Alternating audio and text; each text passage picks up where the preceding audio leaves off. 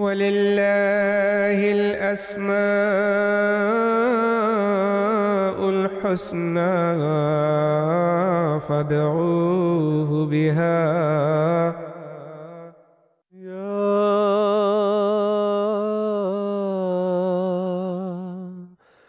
اللطيف.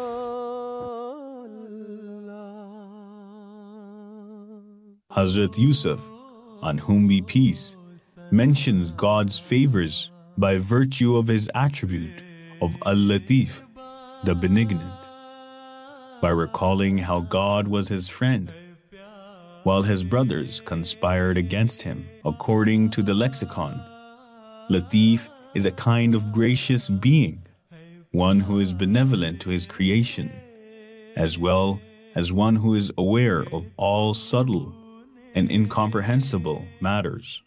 Al-Latif is one who illuminates hearts, who makes arrangements for physical and spiritual nourishment, and who offers his friendship to his servants during times of tribulation. The promised Messiah, on whom be peace, said that sight, intellect, and consciousness cannot reach God. It is impossible to try and see him. He is Al-Latif. He is unseen and illuminates the person he reaches to such an extent that the person speaks for him, a divine honor mostly granted upon the prophets of God. God is the knower of all subtleties and is all aware. He is of those who seek him and raises prophets to be their guide to him. His light is manifested through his prophets as they spread the light of unity of God all around them. Among all the prophets of God, the Holy Prophet, peace and blessings of Allah be upon him, disseminated this light the most. For it was he who had the most perfect perception of God, and it was he who was completely imbued in the colors of God. In the current age, because of his perfect and complete devotion and subservience to the Holy Prophet, peace and blessings of Allah be upon him, God has granted this distinct honor to the promised Messiah, on whom be peace. It is the attribute of Al-Latif that makes God the friend of his servants in all trials and tribulations, just as the Holy Prophet, peace and blessings of Allah be upon him, continuously prayed for the reformation of his ummah, as well as his opponents, as only Al-Latif can be the guidance and reformation. Al-Latif is the supporter of the victim, the voice of the oppressed. Al-Latif is that companion whose loyalty never fails to astound. It is he who fills hearts with his magnificent light. Then, should we not be grateful for the mercy of Al-Latif? Writings of the Promised Messiah, alayhi salam. Then arise and repent, and win the pleasure of God through good works. Remember that the punishment of wrong beliefs is after death. Being a Hindu or a Christian or a Muslim will be determined on the Day of Judgment. But a person who goes beyond the limit in wrongdoing, transgression, disobedience, and vice is punished in this life. Such a one cannot escape God's chastisement. So hasten to win God's pleasure, and before the dreadful day arrives, namely the day of intensity, of the plague of which the prophets have warned, make your peace with God. He is very benevolent.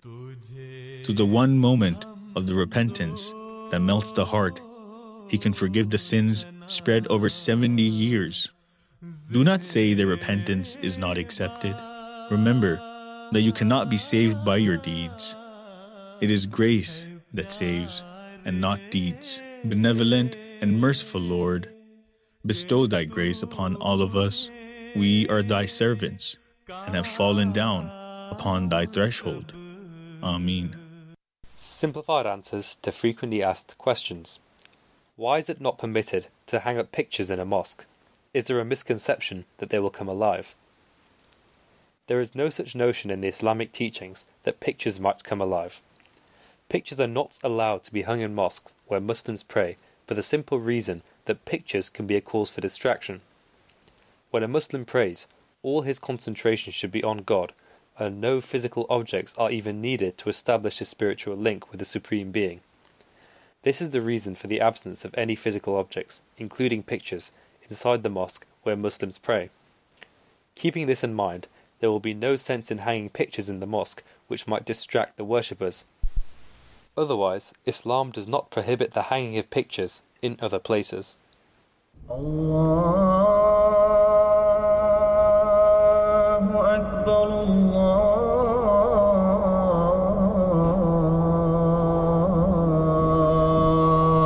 Akbar,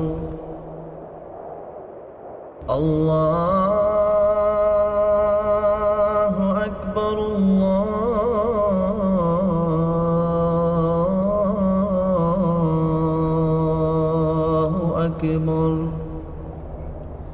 أشهد أن لا إله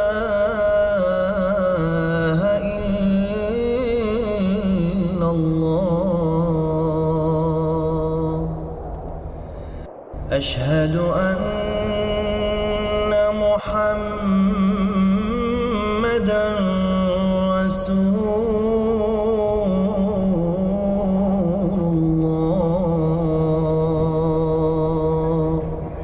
You're listening to the Voice of Islam Radio. Assalamu alaikum and welcome to Saturday Morning Live. Here joined myself, Umar Bhatti and Hamad Khan in the studios, and with Ruhan and Ajima joining us on the line as well. Welcome, gents, and good morning. Brilliant to be here, back in studio. Love it. Meeting in person, it's brilliant. Yeah, I can see that your hair's a bit wet, so the conditions outside aren't very pleasing. Drizzling grey, always drizzling grey. Second last day of the year, and nothing changes about the British weather. Wrap it up how we began, you know? Yes. Oh, yeah. You're quite right. I mean, I hope all of you are doing well, and the theme of the show is going to be in and around about the end of the year 2023. Let's do a recap of some of the great stories, events and headlines that have occurred this year, from political, economical, to day-to-day, to good news stories and sporting headlines that made news and that were, you can say, the big news front page headlines of 2023. It'll be a time for reflection as well that we'll be going through. There's a lot that happened in 2023, and there's a lot that happens every year if we're being honest, but there's some stories, some events throughout the world that stick around more than others, and our aim will be to try and knit and pick those particular stories. And this is a live an interactive show, so maybe you have something to tell us that stuck out for you, maybe a news story or an event or even a personal news story that occurred.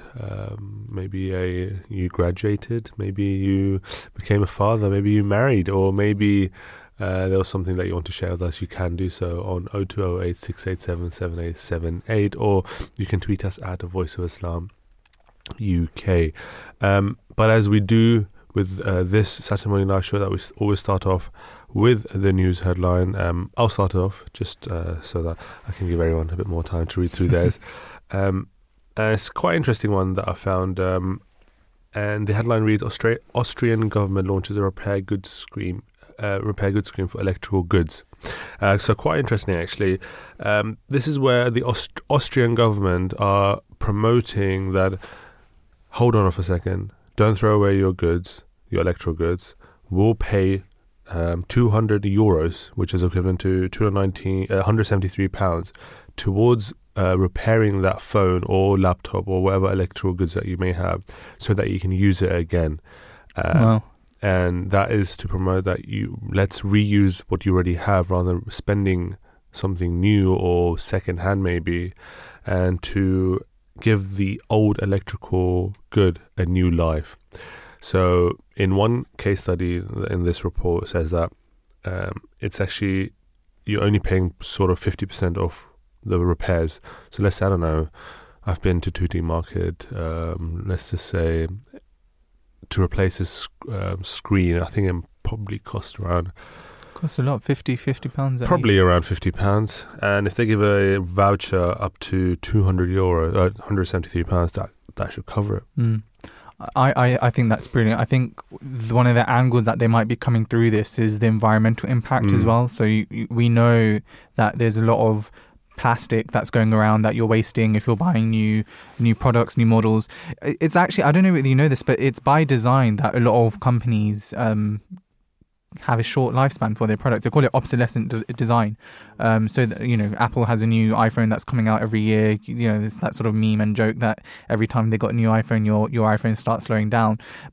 And that was actually proven to be true in a court case. But I think it's quite clever. I think the aspect of just upcycling as well is something that's becoming a huge trend.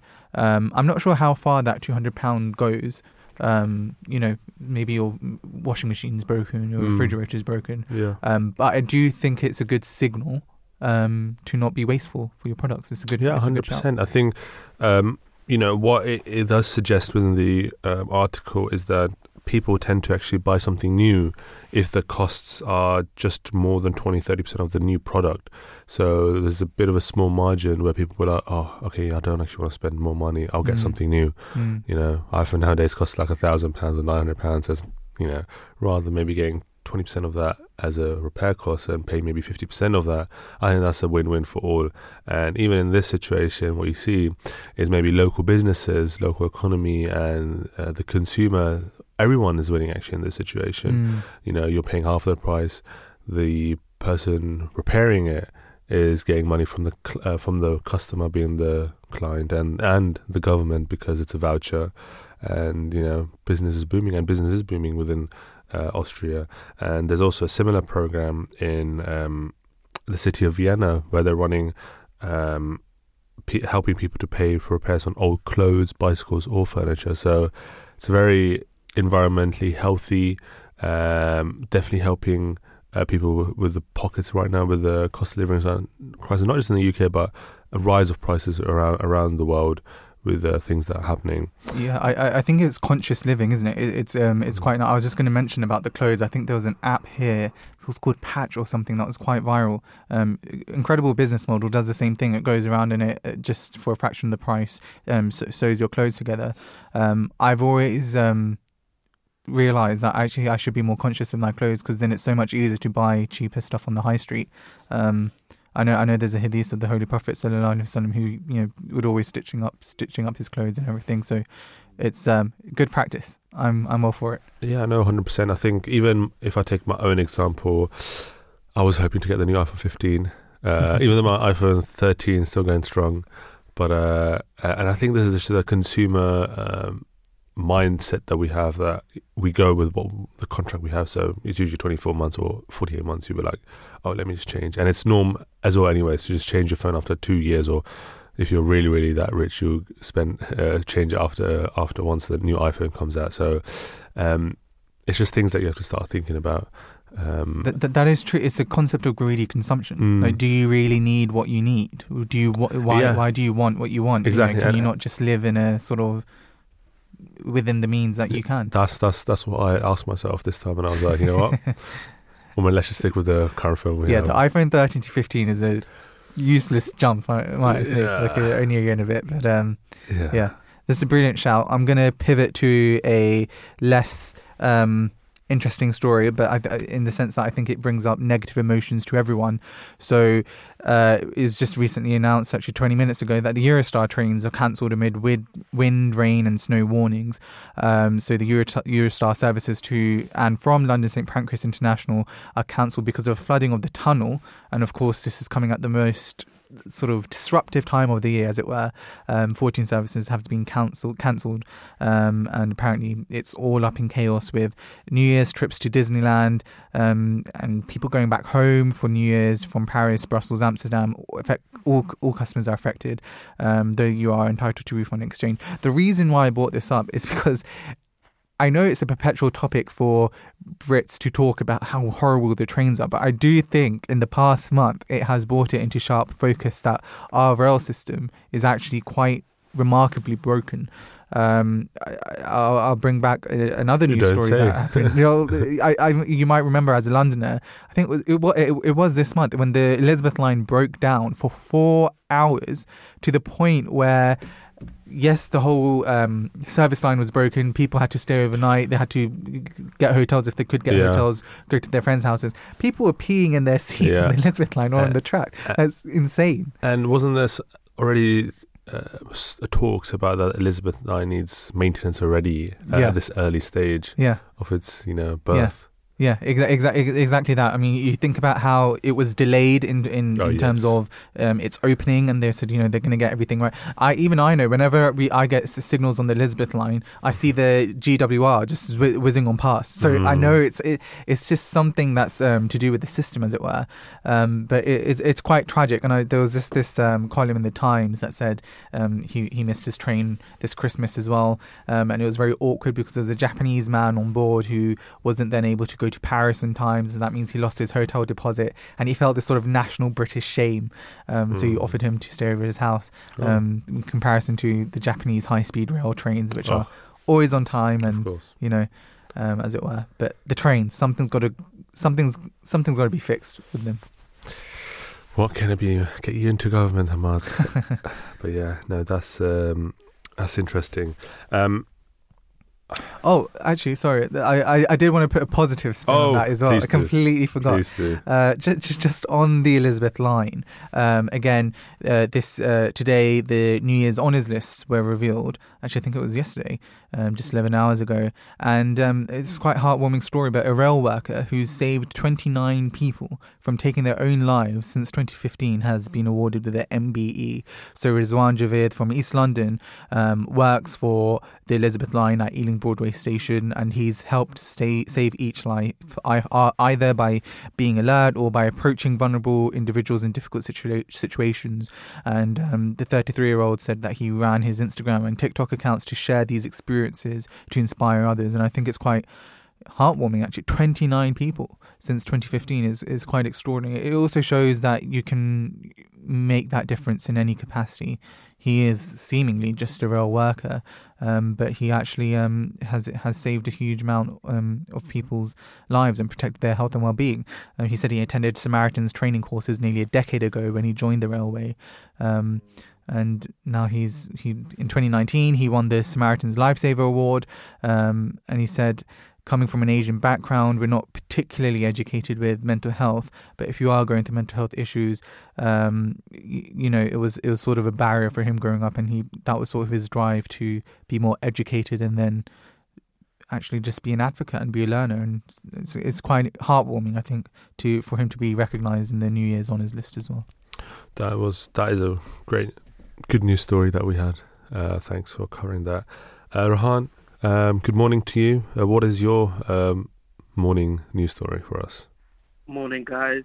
I've heard it's wet on your side of things. Not wet down here. Just 20 minutes away from you guys. So I'm a bit surprised.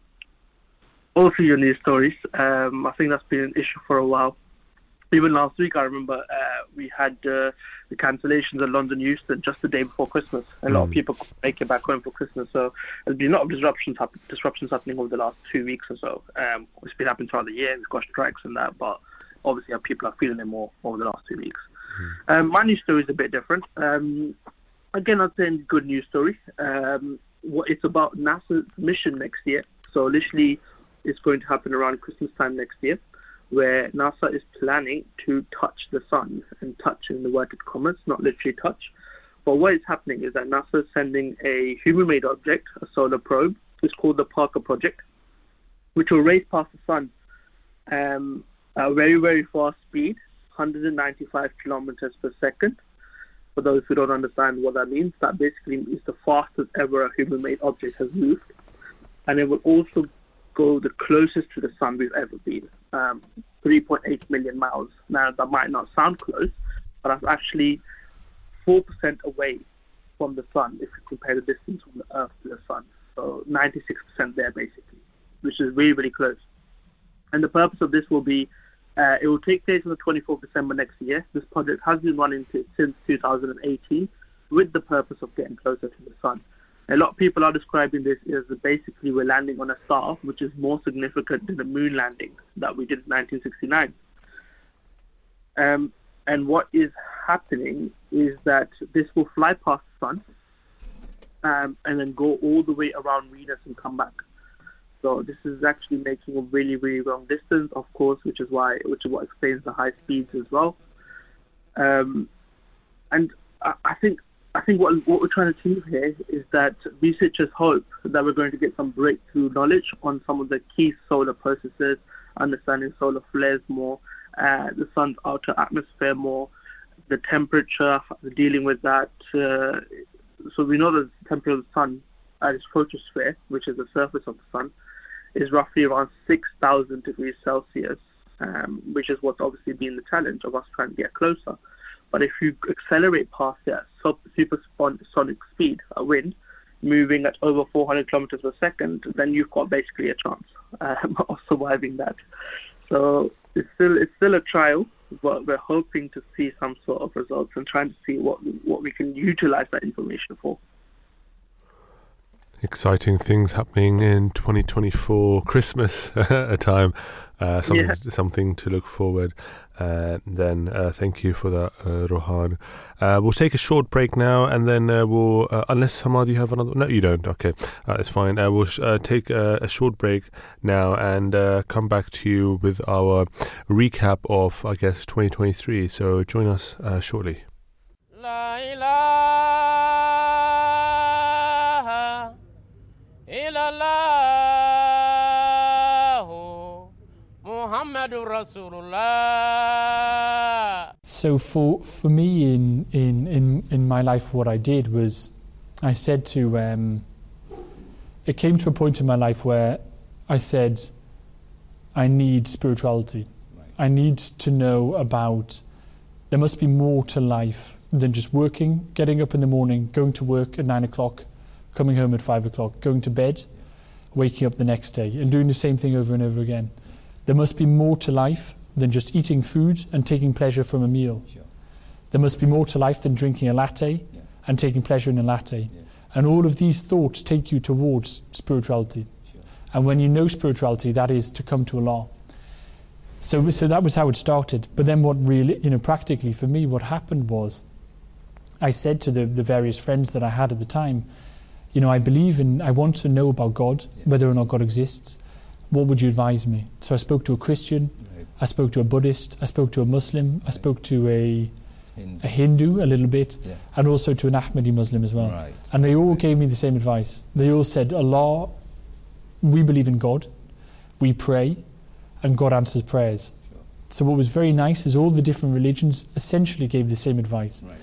When I did that, then when I prayed, then Allah answered my prayers. Right.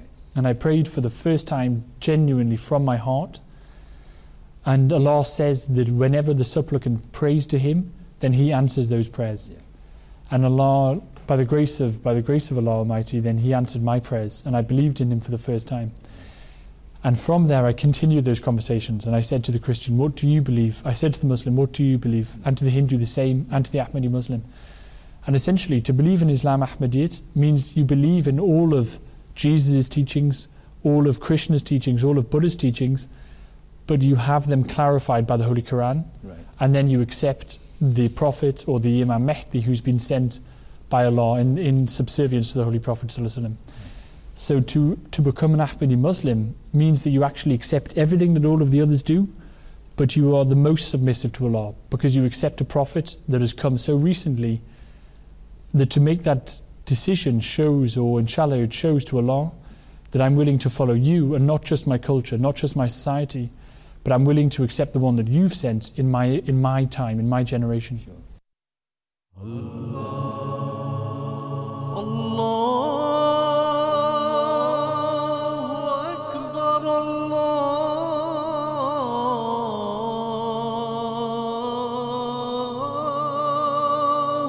Akbar. You're listening to the Voice of Islam Radio, broadcasting on DAB and via the internet 24 hours a day. Assalamu alaikum and welcome back to Saturday Morning Live with myself, Umar Badi and Hamad Khan, and on the phone we have Rohan Chima. We will now be trying to recap through 2023. Won't be all of it, but will be snippets at least of some of the major things that happened. Some will be more recent, ongoing, and some of them will be, we're just thinking of one, and some of them will be archaic already and didn't feel like it happened in 2023. But in any case, this is a live and interactive show, so you can take part as well, and you can call us on 0208 687 7878, or you can tweet us at Voice of Islam UK. I mean, let's just start off simple. How would you describe your 2023, Hamad? My 2023. I was actually thinking. I'm not sure whether you both care too much about the New Year period, and whether you self-reflect or you journal, you have hopes and sort of wishes, goals, smart goals, whatever they are. Yeah. I was personally looking back, and I was astonished by what I did by God's grace, just personally and professionally. Especially because I'm still studying. I don't know if any listeners who are in academia or studying, you sort of reconcile with this as well.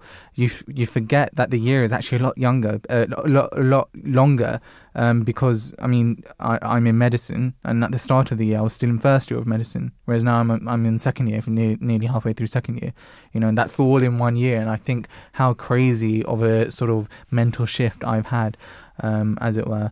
But yeah, I'd say challenging, tumultuous, but also like a positive challenge. What's the I don't know what's the word for that, but like you met the challenge, as it were. And I read 23 out of my 20 books I had. Oh wow! For, so that apparently puts me in the top 25%. Top 25%. Goodreads. But, okay, all right. But yeah, I'm proud of that. That's good. That's good to hear. Rohan, how would you describe your 2023 with probably 48 hours to go? A lot slower on my reading list.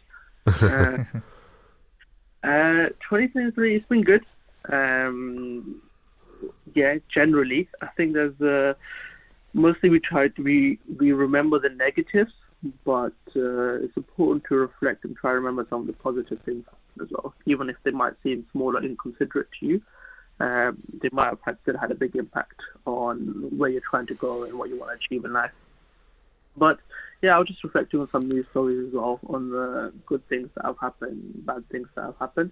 Me personally, all praise belongs to God. I don't think I'm in a situation where I'm always grateful for what I have, considering the situations we're seeing in the world. I think even if you look at the main topics that we normally discuss on the show, a lot of them focus around the issues we either face nationally or internationally, whether in the UK that's something that's like the strikes. We spoke about civil strikes, civil service strikes, healthcare, transport. We've been speaking about the cost of living crisis many times, and the impact this is having, the impact of COVID, our political system, and the fall, or hopefully maybe the re-emergence of this. So there's issues that we're facing nationally and internationally as well. We've been speaking a lot about conflicts that we've been seeing and how the world is heading towards a very, very dangerous situation. And we've been constantly sending reminders nearly every single show about what will happen if we don't heed the calls and if we don't step back and reflect and come back from this. So it's gloomy in many ways as well.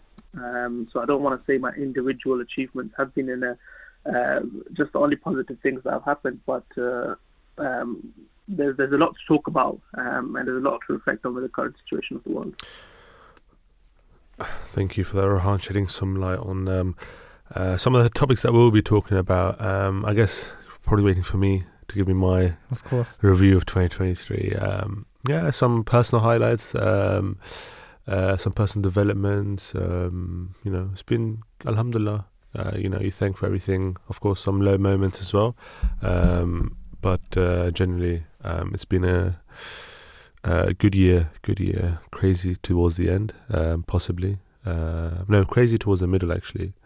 but it went well. Some answers prayed. I just want to touch on that because I know that everyone sees this as well. You might be journeying, you might be reflecting. This is a period. Personally, for me, I'm very strict with my emails. I'm usually very neurotic, and I'll answer emails straight away. But if you email me around this period, you're not getting a reply from me. But I'm reading this book by Oprah Winfrey, but also this Harvard professor Arthur Brooks called "Build the Life That You Want," and it just reminded me about what both you and Rehan are talking about: gloomy reflections and all of this. And there's this concept of happierness, and the concept that you said you had some ups and downs throughout this year, and realizing that actually happiness isn't a thing. It doesn't exist. It's not a state that you can forever be in. You of course need the low moments for survival, for recognizing the important moments as well. So recognizing that you can always become happier. So it was good that you had those negative moments, perhaps also somewhat good that you had that crazy middle moment throughout the year, as it were. But building the life that you want requires you to basically recognize that you can always become happier, but acknowledge the negative and the good. 100% agree. I think you have to suffer a bit to enjoy the good moments, right? There's no way. I mean, if you just have good moments throughout the whole life, and I hope people have good moments, but if you just have continuous good moments, how will you be able to thank God Almighty for what He has given to you, right? So, in a sense, you need some bad moments to tell you what, to humble you again. I guess let's just start looking at a few news stories or events that have taken us aback throughout 2023, or even highlighted what 2023 has been about. And I think there's no way that we can't start with what's happening currently right now with the war in Israel and Palestine. I think that's been one of the highlights for many people, and has cast a lot of people, especially since I think from start of October. And still surprising that it's still, not sure if it's surprising, but it's still going on, and a lot of things have happened. And when I was driving in as well, a lot of talk about the rise of Islamophobia and anti-Semitism taking place in around the whole world. We also were supposed to have actually a report last show, which we weren't able to get, unfortunately, but we will get that on, about how the rise of Islamophobia and anti-Semitism are playing hand to hand due to the current wars that are going on. But in any case, I think this conflict sort of hits our heart in a sense, because if you know it not, within Palestine or Israel is the Islam's third holiest site, which is the Al-Aqsa Mosque. So that's something for us, and it's the land of the prophets as well, as we recognize. A lot of prophets have come down, and Jesus, may peace and blessing of Allah be upon him, originated from there. The Holy Prophet, peace and blessing of Allah be upon him, traveled there through his dream. And so that's why it has huge significance to Muslims as well. And just looking at generally to human to human, there's a lot of suffering that has been going in and around. A lot of course, accusations that have been thrown in and around. We won't be talking about about that generally. It will be more about the substance of the issue, which is what it has presented to us is that there's been a lack of understanding throughout the whole world of the issue, and people are starting to slowly realize what is happening and how we can move forward with it, I guess, because undoubtedly it is going to continue within 2024, unfortunately. I like the way that you say how this horrible, unfortunate situation presents itself to us, because I was actually thinking about this on the way here. I was just taking the bus, and something quite graphic related to the situation just popped up on my feed, and I immediately dimmed it. It's just shocking, and what it reminded me was that throughout this whole spectacle of shock horror that is literally mind splitting, I've never seen this level of trauma and grief in my life, and I would never ever want to see that again. And even thinking about it spiritually, I'm a witness to this. I'll be a call to account to it. How did I, sort of just sit by and watch what was going on? But regardless, I think there's also this thing which a lot of viewers, regardless of what you think, what you say, what your opinions are, is there's this sort of dystopian thing about just having these sort of windows, the smallest window into people's lives, which are completely racked by earth-shattering trauma, and then you just flick through. And you flick through and you flick through. And it's just like you're flicking through this page in a book. And it's this sort of passive observer effect. And you obviously got some racking yourself with a sense of guilt. But I've never felt it before with any other tragedy more so than this. And I know, Omar, you mentioned that, of course, part of it is the ties historically, spiritually, religiously of Al-Aqsa and Islam. But I think also it's with the people and the sort of insane, again, the mind boggles at the sort of generous spirit that we've seen from quite a lot of these people who have been experiencing one of the worst moments that we could imagine. Yeah, and I know, Rehan, yourself, you've been heavily involved with the Ahmadi Muslim Youth Association, been attending events. Maybe you can give a sort of breakdown of what you've been getting involved with the situation in Gaza.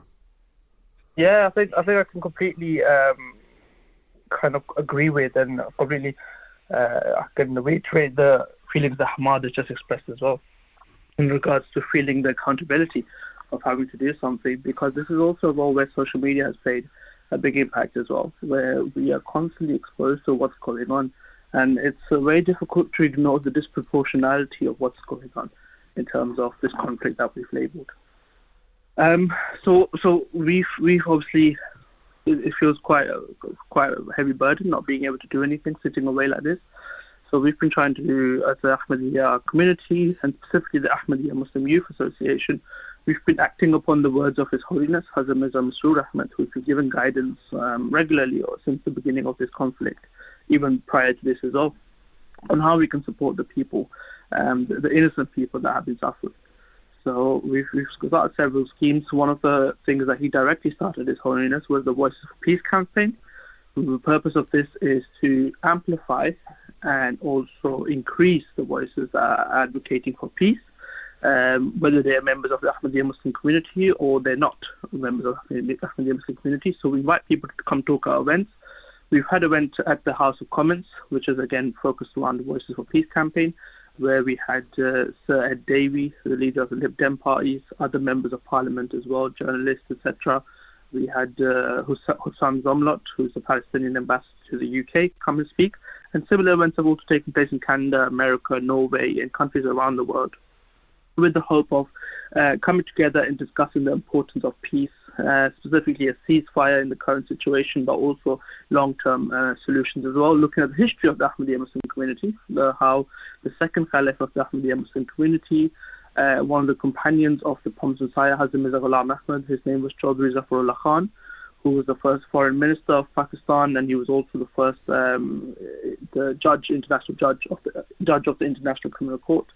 And the role that he played in trying to stand up for the rights of Palestinians as a Pakistani foreign minister and afterwards as well. But yeah, we've been fundraising, one of the big things that we're doing as well. As the Ahmadiyya Muslim Youth Association, we've raised over £60,000, and the community has obviously raised a lot more through different charities that we support. So there's a lot of things happening behind the stage. We've been directly in contact with many politicians.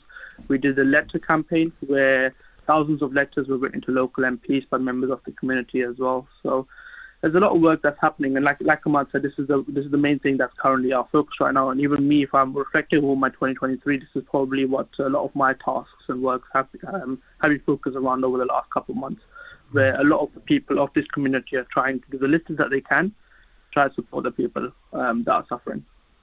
Yeah, I think that hits the nail on the head, that this will probably be on a lot of people's 2023 reflection of what will happen,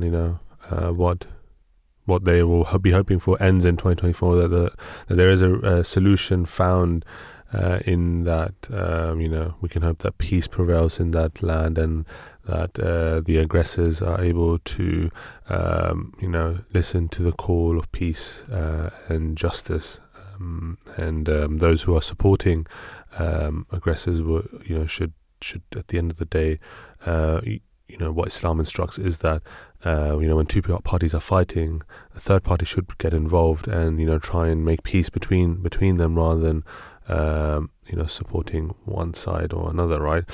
So at the end of the day, whoever the third party is in this needs to make sure that the first call is let's make peace rather than let's kill more life.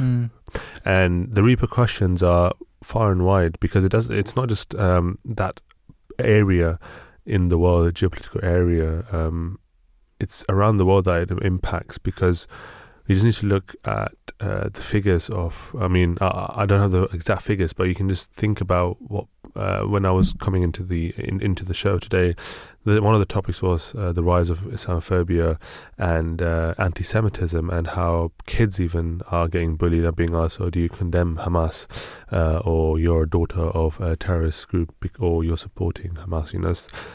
Things that may seem little to us that we may be able to take as adults because we're a bit more stronger, but certainly those who are younger and more fragile of age and sensitivity may not be able to take it, and may have a reactionary effect on them only because they're so young and their minds are so shallow that they're not able to comprehend or able to take this it shouldn't even be in a jokey way, but not because some people's characters are strong enough to take it in that way, but in any case, What I was going to say about this is also that the thing that most unnerves me is, just hearing from my friends in different circles and, academics and people, is the thing that this conflict and this issue has sort of unveiled the idea that, society is actually built on the wrong foundations, that actually we were quite right to be within our tribes, and actually the whole concept of immigration and integration is actually wrong, and this patently shows that people hold views that are so dear to them, and that, when they inevitably apparently butt heads, and there was quite a influential political figure in the US who said this publicly, that this is inevitable, and that we have to admit this mistake, and that society isn't pluralistic, it's not plural in that sense, as it were, and we should go back to being more of a tribal sort of people. I completely and wholly disagree with that. I think it's actually patently false to think that we can't come together. If anything, I think of this whole situation as an unveiling. It's unveiled the mass injustices of the world and the systems that perpetuate these injustices. It's also unveiled the enduring human spirit of Palestinians and their level of faith. Speaking as a fellow Muslim, I've never seen that sense of spirituality. I've only read and heard about that. And to see that, I know that it's also attracted a lot of non-Muslims as well to the ideologies and philosophies of Islam. But it's also unveiled to me the fact that we can all come together. Seeing people that, particularly for me, I was at rallies or protests, whatever it was, listening to talks. I was at a talk at UCL with Dr. Abu Ghassan, and I was quite remarkably surprised by how many different people were in that audience and how diverse that audience was. Through my social media and my echo chambers that are built around me, I thought that we were having this experience in a quite isolated sort of manner. As Muslims, that's not true. And people are recognizing the need to stand together in the most darkest of times, and I think that's the truth that we all should hold on to. Indeed.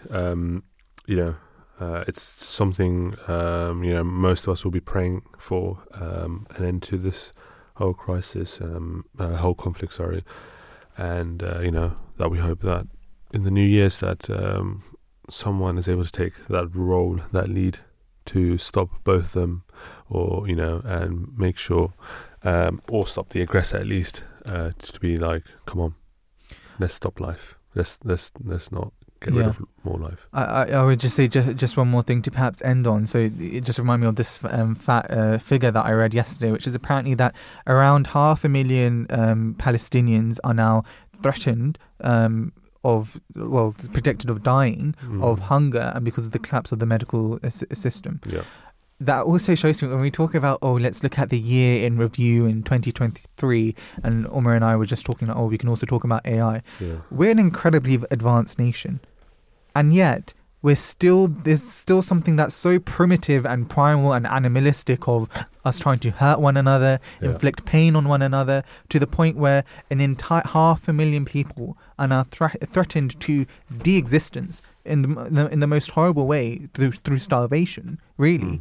And through not being attended to their wounds and to their suffering and to their traumas, just because of what, really? What can you reduce this down to? It is a nonsensical, childish. I always say that war is actually quite a childish thing. So obviously, that's quite a reductive scenario. A lot of the time, you have to have your defenses. But regardless, I think what we'll see when we go in to the other news stories is just the stark disparity. We're an advanced civilization, and yet we still have to deal with this. You are correct, absolutely correct. Thank you for that. I think there was something great this year. We got extra public holiday for it, and I think it will be definitely good to at least talk about it, because it happened the first time in our life, at least, and it was the coronation as well of King Charles.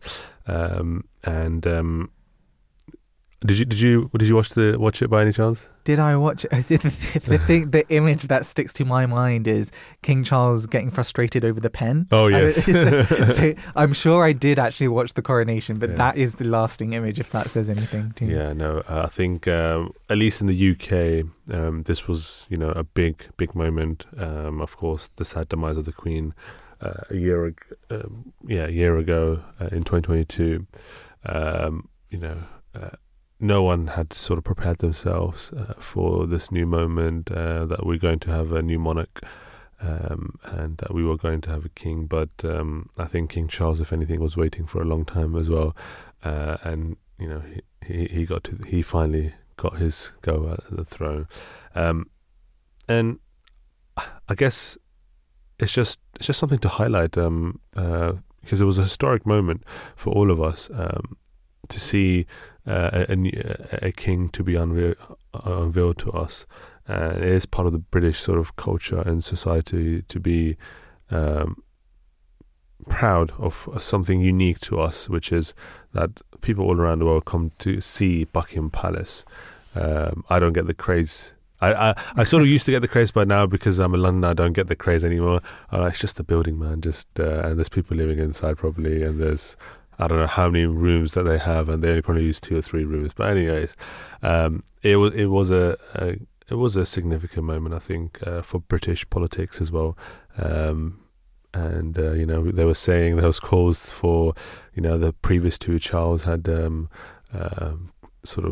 called government to sort of collapse, in a sense that at that time I think the king had power to vacate them, basically, to tell them, you're done, you finished. So they were saying, maybe the 3rd Charles could also do the same and just use his prerogative power to do that. Even though if he did, it would be a constitutional crisis. Yeah, I just think it's remarkable that we get to see, once again, after 95 years, that was how long Elizabeth II's reign was, the longest serving monarch in British history, to see the mechanics work again of monarchy. I don't think we'll be able to, well, it depends whether we'll be able to see that. We may do in our lifetimes actually again. I'm not sure whether any of the viewers or you both watched The Crown as well. On Netflix, so it was the final season, as it were. But just talking about the monarchy and the coronation, the final episode, Prince Philip, it was on Camilla and Charles's wedding, and he just says to Queen Elizabeth quite quietly, because there was this expectation that was when she was going to give up the crown and the monarchy, and she was going to succeed, Charles was going to succeed the throne, but she didn't do that. And Philip just said very casually to her, that we're a dying breed, as it were. And there is this sort of conversation that, will the monarchy survive, beyond Charles, and how can it survive? And is it this anachronistic, vestigial thing that is almost? It's literally medieval in every. I was going to say that it's not a derogatory term. It's literally a medieval institution that is at the heart of this nation. Yeah, Rohan, you have any comments about the coronation? As a German, British, Pakistani living in London, this might have been something unique to you.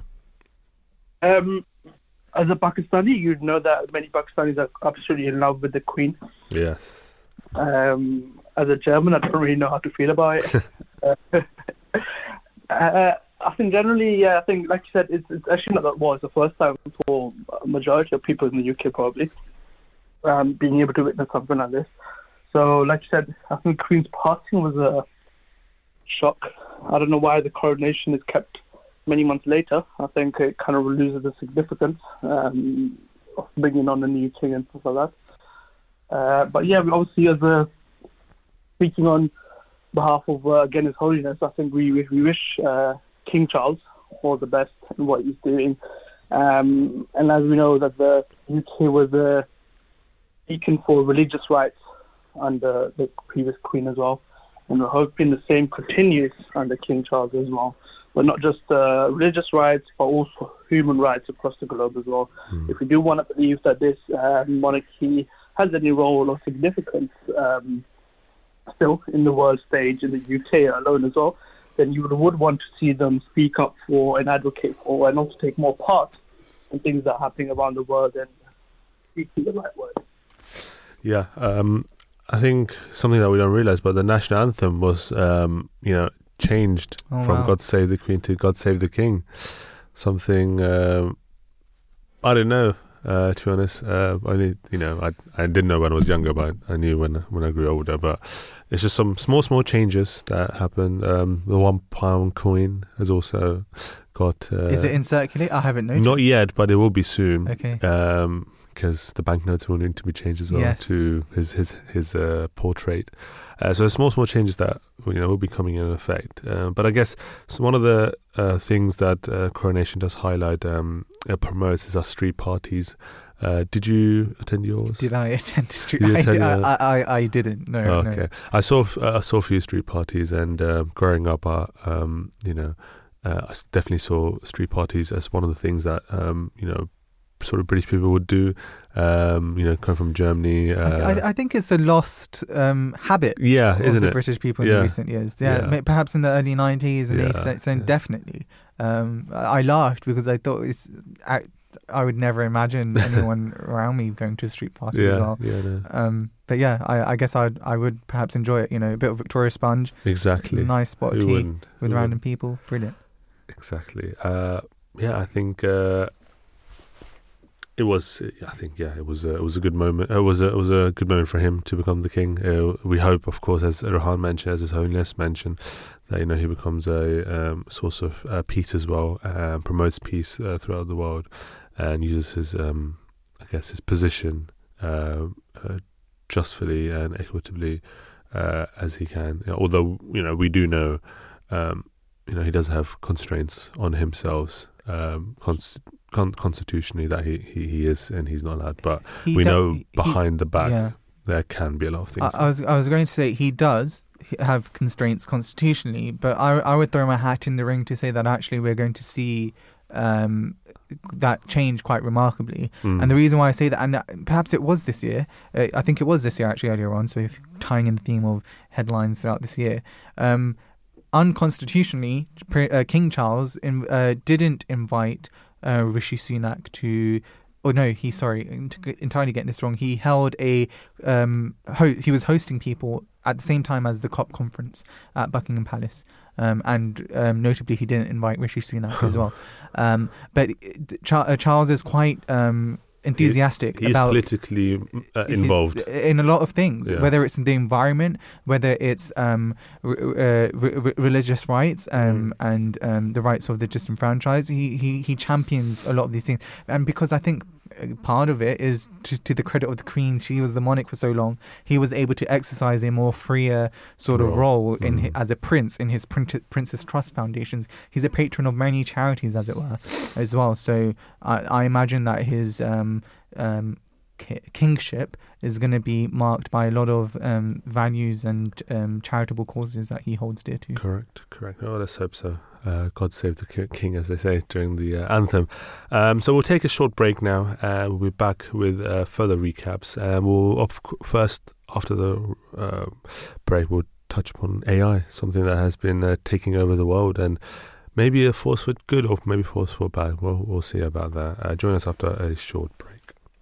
The Promised Messiah, peace be on him, founder of the Ahmadiyya Muslim community in Islam, states, "Sin, which indeed is a poison, is born when a man is wanting in obedience to God and is empty of his love and his affectionate remembrance. The fate of a man whose heart has become cold to the love of God is like that of an uprooted tree, no longer capable of drawing the sap of life from the soil. As such, a tree gradually withers and dies. So like the dryness of the tree, sin overwhelms the heart. The remedy for this state of dryness, according to the law of nature, is of 3 types. Number 1, love. Number 2, istighfar, that is, seeking forgiveness of Allah. It literally means a desire to bury or to cover, reminding one that as long as the root of the tree is buried in the soil, it can hope to bring forth green foliage. Number 3, the third remedy is tawbah, which means to turn towards God in all humility, drawing the sap of life and to bring oneself closer to Him, to break loose with the help of righteous deeds from the enveloping cover of sinfulness. Tawbah cannot be achieved merely by word of mouth. In fact, tawbah can be perfected only with the help of righteous deeds. All acts of goodness are aimed at achieving perfection of tawbah. Our jihad is not a jihad of swords, guns, or bombs. Our jihad is not a jihad of cruelty, brutality, and injustice. Rather, our jihad is of love, mercy, and compassion. Our jihad is of tolerance, justice, and human sympathy. Our jihad is to fulfill the rights of God Almighty and of His creation. The purpose of religion is that man should obtain deliverance from his passions and should develop personal love for God Almighty through certain faith in His existence and His perfect attributes. Such love of God is the paradise which will appear in diverse shapes in the hereafter. To be unaware of the true God, to keep away from Him, and not to have any love for Him, is the hell which will appear in diverse shapes in the hereafter. Thus, the true purpose is to have full faith in Him. Allahu Akbar,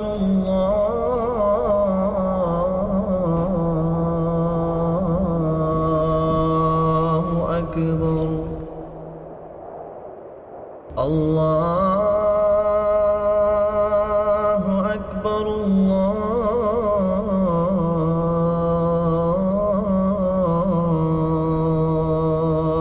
Akbar. أشهد أن لا إله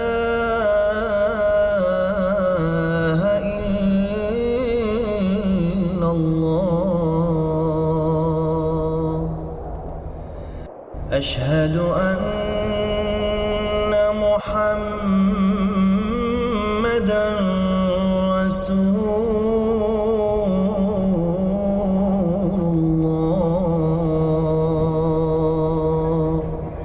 You're listening to the Voice of Islam Radio. Writings of the Promised Messiah, alayhi salam. Then arise and repent, and win the pleasure of God through good works. Remember that the punishment of wrong beliefs is after death. Being a Hindu or a Christian or a Muslim will be determined on the Day of Judgment. But a person who goes beyond the limit in wrongdoing, transgression, disobedience, and vice is punished in this life, such a one cannot escape God's chastisement. So hasten to win God's pleasure, and before the dreadful day arrives, namely the day of intensity, of the plague of which the prophets have warned, make your peace with God. He is very benevolent. To the one moment of the repentance that melts the heart, He can forgive the sins spread over 70 years. Do not say the repentance is not accepted. Remember that you cannot be saved by your deeds. It is grace that saves, and not deeds. Benevolent and merciful Lord, bestow Thy grace upon all of us. We are Thy servants, and have fallen down upon Thy threshold. Ameen.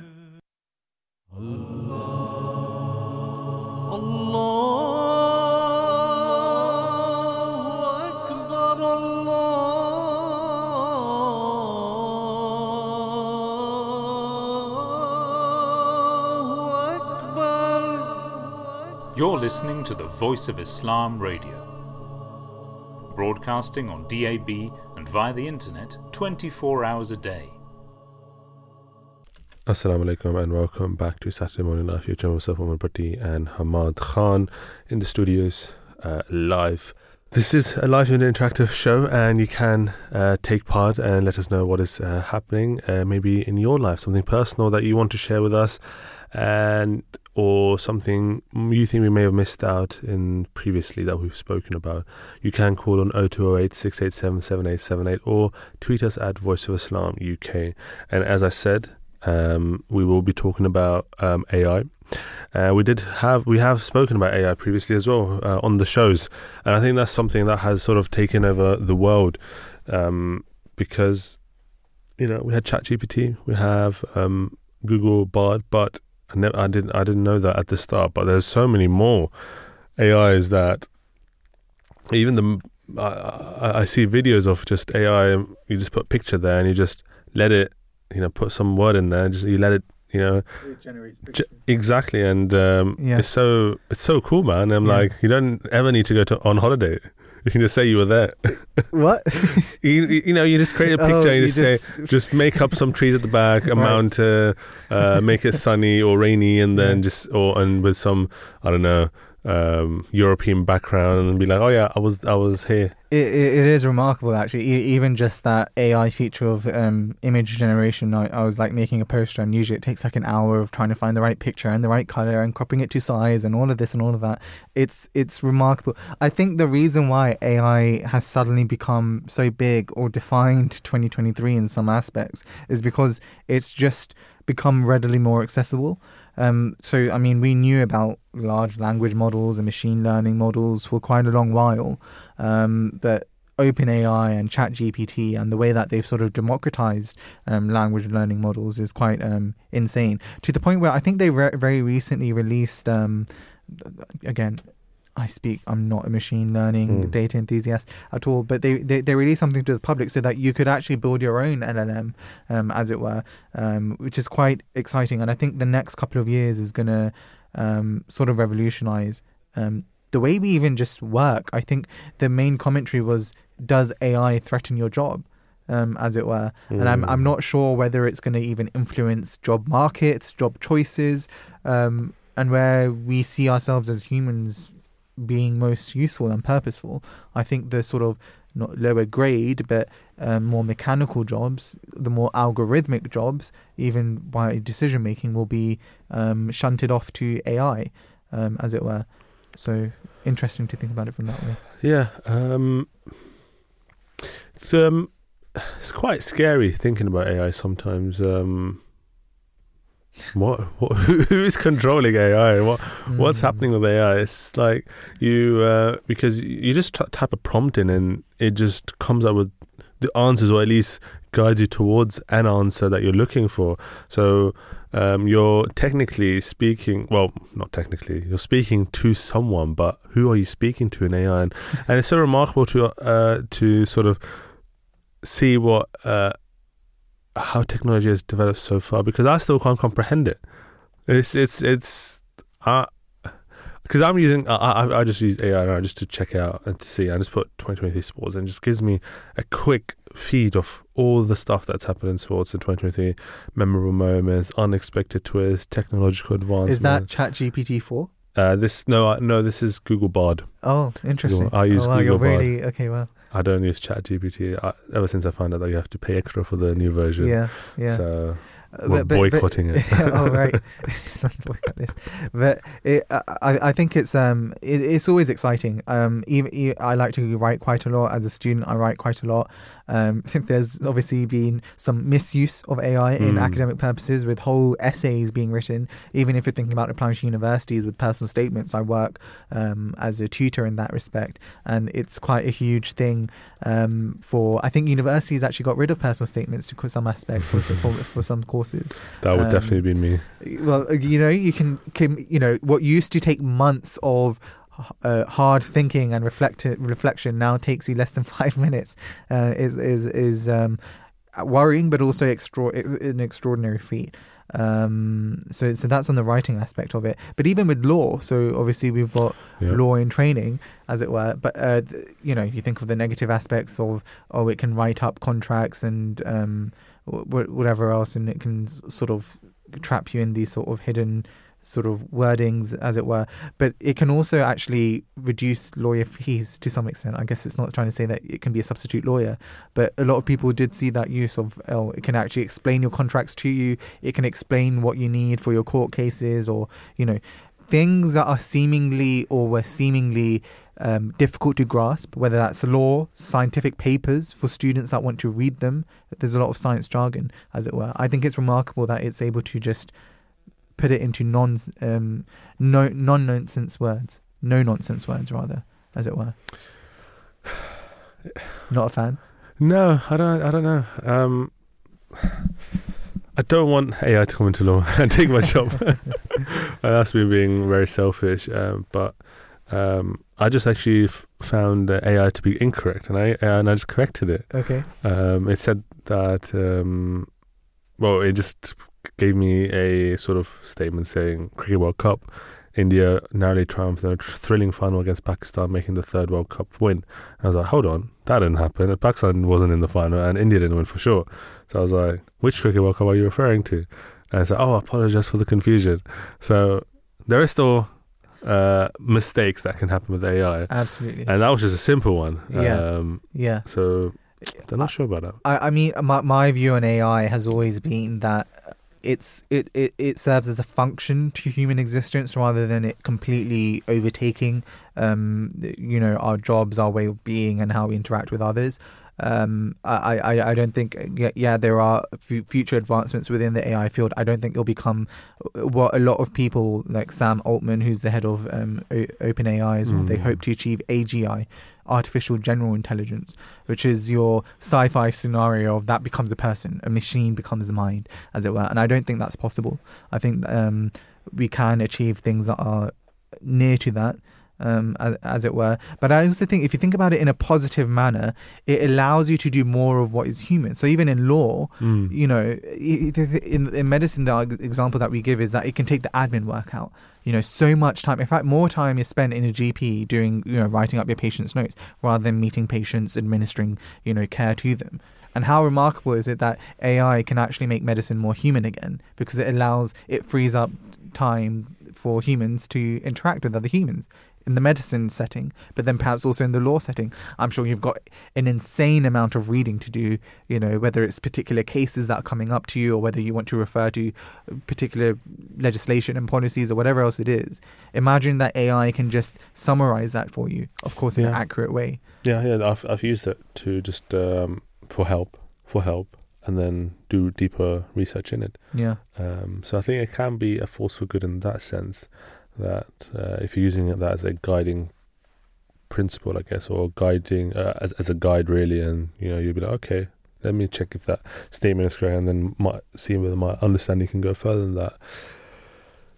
AI is already used, I think, in within law. I can think of when we are onboarding clients, but more for ID checks, right? Interesting. I think so. The reason I say that, I'm not sure if I'm making the statement correct, because when you're taking pictures of whatever documents it asks you, then it's sort of asking for you to take a picture as well, right? Mm-hmm. And that has to be, and that is scanning your picture with the picture that you've provided, and saying that is this the correct picture? So it right? tries to validate it. Exactly. So, and if it's able to validate, it's good. Then we don't have to go back to the client and say, okay, your ID check's good, we're good to proceed. Or if it isn't able to, then we're like, okay, look, and the I guess the factors they have to take in is, how are they taking the picture? Are they taking the picture properly, eyes closed, or have they taken their ID pictures in dimly lit, or where they just don't know how to use the phone properly and took a picture of something else? There's some factors you have to consider it. But that is one way I was just thinking of really quickly of how my firm at least are using AI. And the positive repercussion of that is previously your firm would be wasting so much time validating every single person's ID checks, whereas now you only do that as a secondary measure if something comes up. I think what is actually worrying is that if you just think about it more abstractly, how weird and astonishing it is that this new technology is just hoisted upon the general public and becomes part of our everyday life, with the vast majority of us not really knowing how it works. What's the mechanism? Like you said, you really have no idea. I have some semblance, but I don't know the actual algorithms, as it were. And that there is this huge problem in AI about who writes the codes and the algorithms, and especially in medicine, if you're trying to diagnose a certain thing by taking a picture, does it work better on whiter, paler skin in comparison to darker, browner skin and black and brown skin, and therefore are you entrenching health inequality because of that? So there's sort of systemic biases that you can't be aware of if AI and its sort of construction remains in a black box. And currently, OpenAI is sort of a monopoly with this proper. I know we mentioned Google Bard and all, but to be fair, those are still monopolies. I would class as top 5 countries. That's it. Mm-hmm. Yeah, no. There's a lot of AI. I've only touched 2 of them, which is ChatGPT and Google Bard. Yeah, I'm just scared to go to the other ones. Yeah, I don't know what they're going to do. I don't know whether you watched there's a lot of TV and seminar around it, AI, like Her or Ex Machina, or even Blade Runner, the new Blade Runner as well. So all of these sort of things, they sort of tease the curiosity of, you could have someone that you're a companion with AI as well, as it were. I think it's a positive tool at the end of the day, as a bottom line. Exciting, as it were, with a lot of future prospects. Yeah, that's one way to sort of end on the AI, I guess. Are there some things that struck for you in 2023? I think it's one that we mentioned quite earlier as well, Omar, which was the submarine, the Titanic the submarine explorer, as it were. So for our listeners, if you don't know, I think, was it about 5 people that went down into this craft that was designed to go and see the Titanic wreckage, as it were. Of course, it's a very expensive ticket. These are people who are millionaires and billionaires with immense disposable income, as it were. And unfortunately, in this one voyage, the submarine was lost, as it were. I think one part was actually recovered, and there was sort of a hypothesis that it wasn't made properly, and because of the pressures, it just sort of collapsed. But the commentary was that it's so remarkable that, what can money make you do? You're spending your time just going to see a wreckage. I'm not sure what your thoughts were. Just think of the sea, and it's just scary. And to go down that deep in this small of a box. Not sure. Is it's smaller than our office? It was for sure. Definitely smaller. To go down there and to just see the wreckage, and to play it bluntly, become a wreckage, I guess, right? So that is just so unfortunate. And I think what was more interesting was also the reaction to the wreckage. So the fact that millions of pounds was put into a global search. Yeah, that's the within comparison days. being made.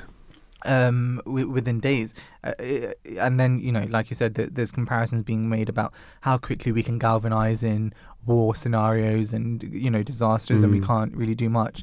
But within days, we can coordinate a global search for about 5 people, as it were, who decided in their pastime.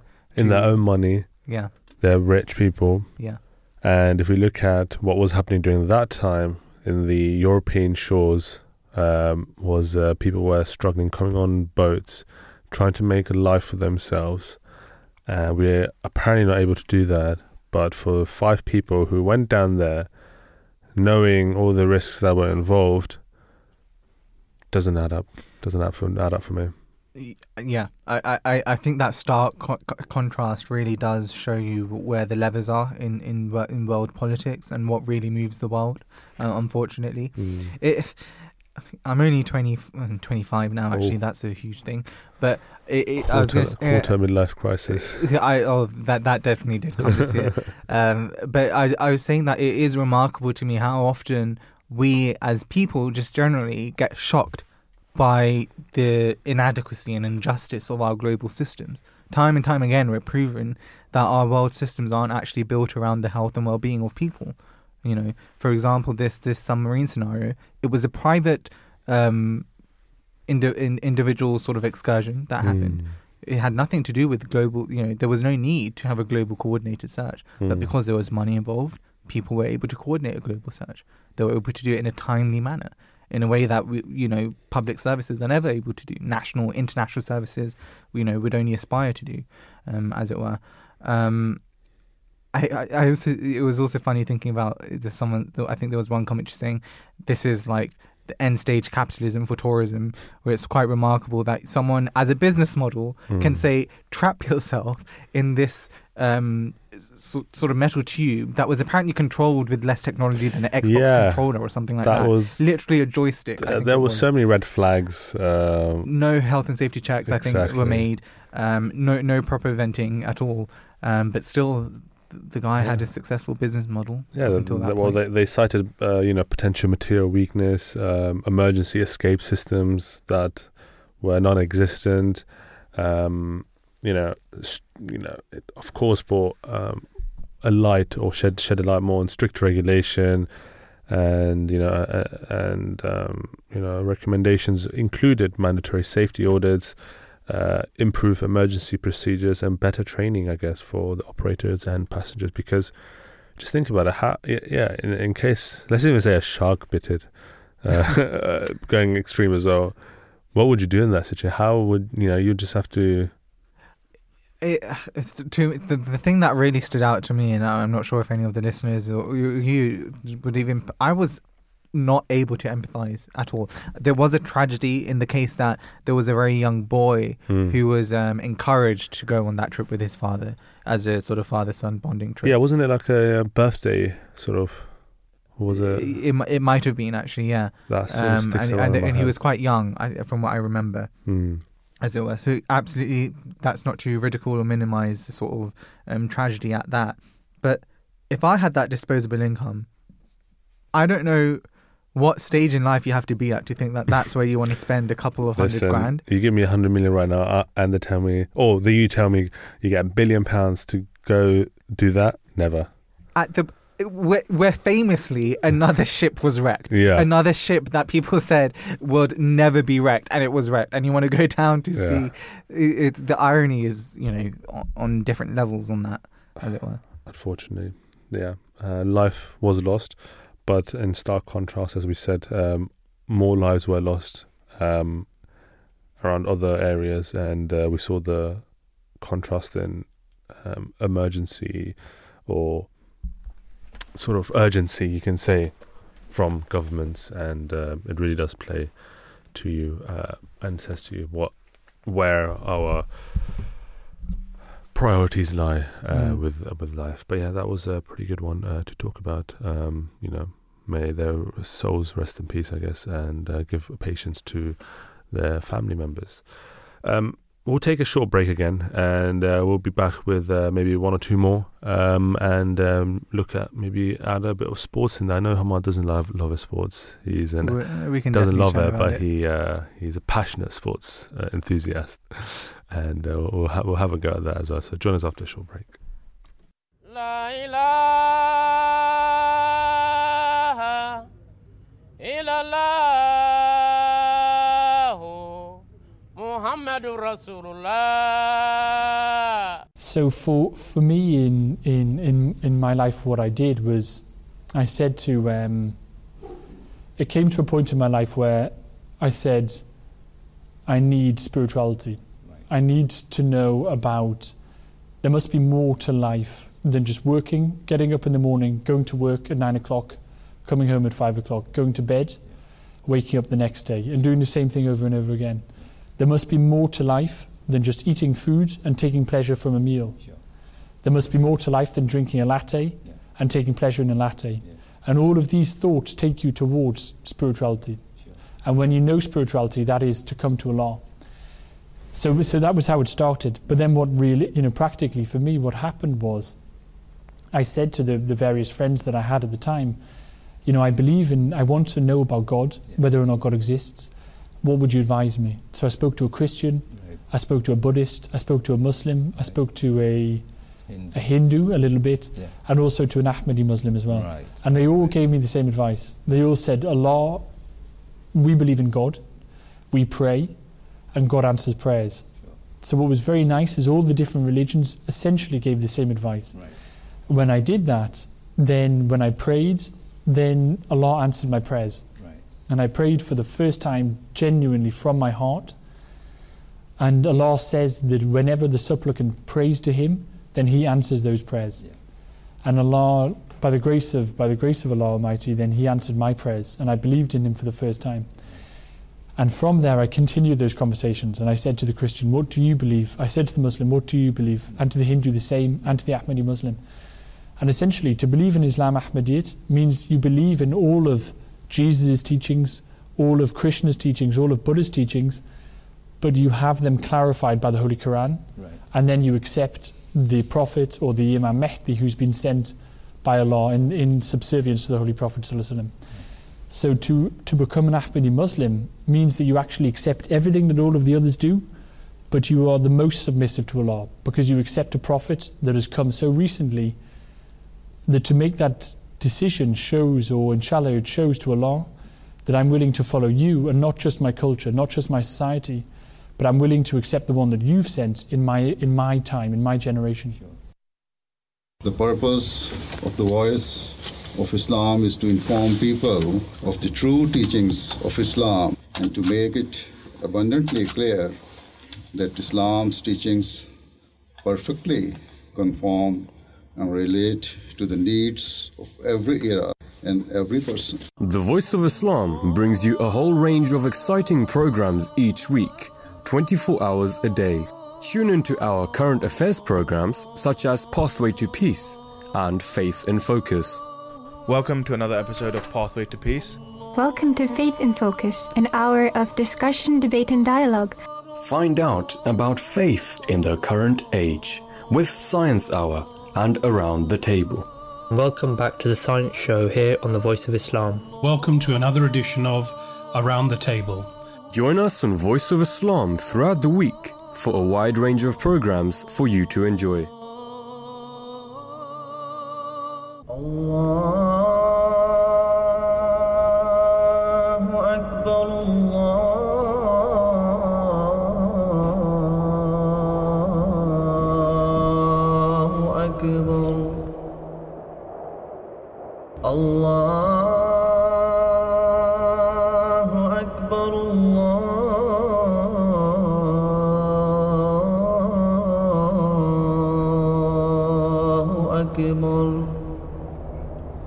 أشهد أن لا إله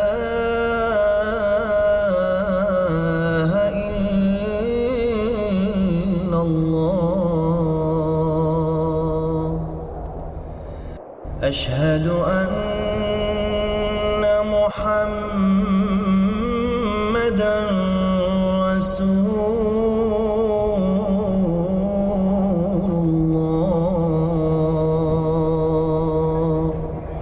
You're listening to the Voice of Islam Radio. Assalamu alaikum and welcome back to Saturday Morning Live featuring myself, Umar Bhatti and Hamad Khan in the studios. This is a live interactive show. You can take part and let us know your thoughts of your recap of 2023. Do call us in on 02088 687 7878 or you can tweet us at Voice of Islam UK. Well, Hamad, there was something that you wanted to mention, some pill that we might be able to swallow, be able to eat as much as we can. Well, that would be the takeaway that I would say. But I just thinking back to discoveries this year, Ozempic, semaglutide, was a huge discovery.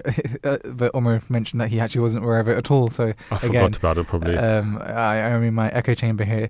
But to the degree that actually people were hoping that the founders would be awarded a Nobel Prize in medicine, they weren't this year. But I'm pretty certain that in the coming years they absolutely will be. So Ozempic, as a lot of the listeners would know, is a medication that was developed initially for type 2 diabetes, and then it was recognized that it suppressed appetite quite effectively, to the point where it then started being used as a weight loss medication management system, and people have experienced incredible reversals of weight loss. And when we think about obesity and weight loss, we think about lifestyle, we think about image, we think about stigma perhaps, and the waste of will. You want to will yourself into a better body, as it were. But we sometimes think it's actually a disease, and actually it's a risk factor in a lot of other diseases. So from a simple medical and health point of view, solving obesity is actually a huge thing in the world of medicine and health, because you then drastically reduce a lot of the comorbidities and risk factors like cardiovascular events, like dementia. Practically everything under the sun is exacerbated by your weight and overweight and obesity. The other side of this coin that we've seen is the inequitable distribution, because obviously a certain other class of people like and want to reduce their weight to a drastic level, and that being celebrities, that being Hollywood, as it were. And it's been quite interesting to see, and people might have noticed their favourite celebrity or someone that they've known for quite a while suddenly slimmed down in the past few months, and sort of looked younger. And of course, beyond the simple Botox and other surgeries that they have, it is due to Ozempic, to the point where actually there was a shortage of Ozempic for doctors to prescribe to quite a lot of patients in the US at the very least. Over here in the UK we call it Wegovy, but it's still the same, semaglutide. But I think it's what's remarkable about this, and the positive mainstay that I'll end on, is that we're having incredible pharmaceutical revolutions and discoveries that obesity, which was considered to be, I think even personally for me, I've always struggled in my weight, there's something that you just have to bear the burden of, and you've got the wrong short end of life, as it were. No, there's hope, there's recovery, there's management, as it were. It just shows how far we've gone in science and how far we can help with people on their health journeys, as it were.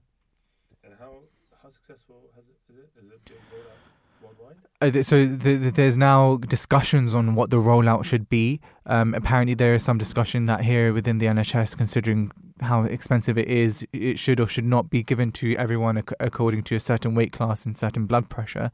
But again, there's issues with once you're off the tablet, you do get a drastic reversal back from the weight, as it were.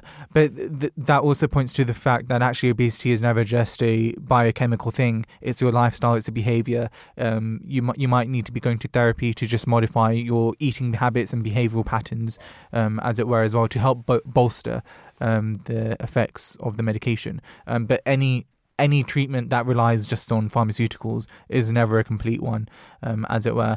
And again, we haven't done enough research to look at long-term side effects, if people are going to be staying on them for the rest of their lives. But regardless, I think it's a remarkable discovery, and a huge advancement in a sort of a disease. We have to classify it as a disease that was previously considered to just be something that was difficult to bear.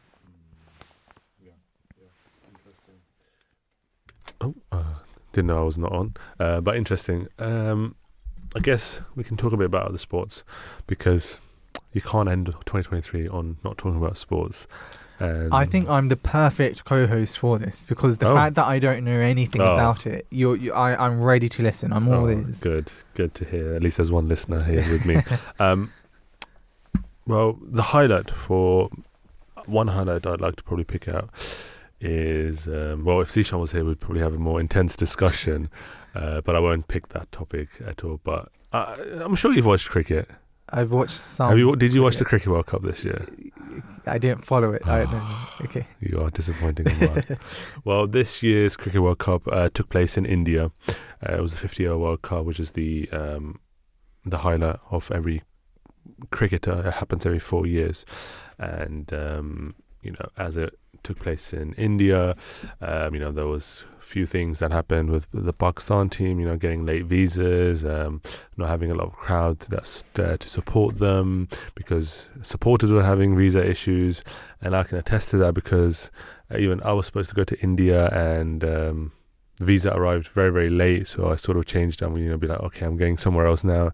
Do we think that that's a political... Yeah, I think it goes decision? both. I think that goes both ways, Okay. anyways. The visas are very, very long. It says on the visa application, it says, do you have any Pakistani sort of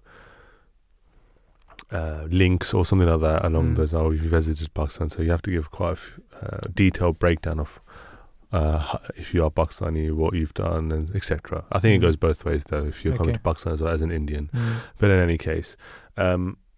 So we had India who won all of the 10 games.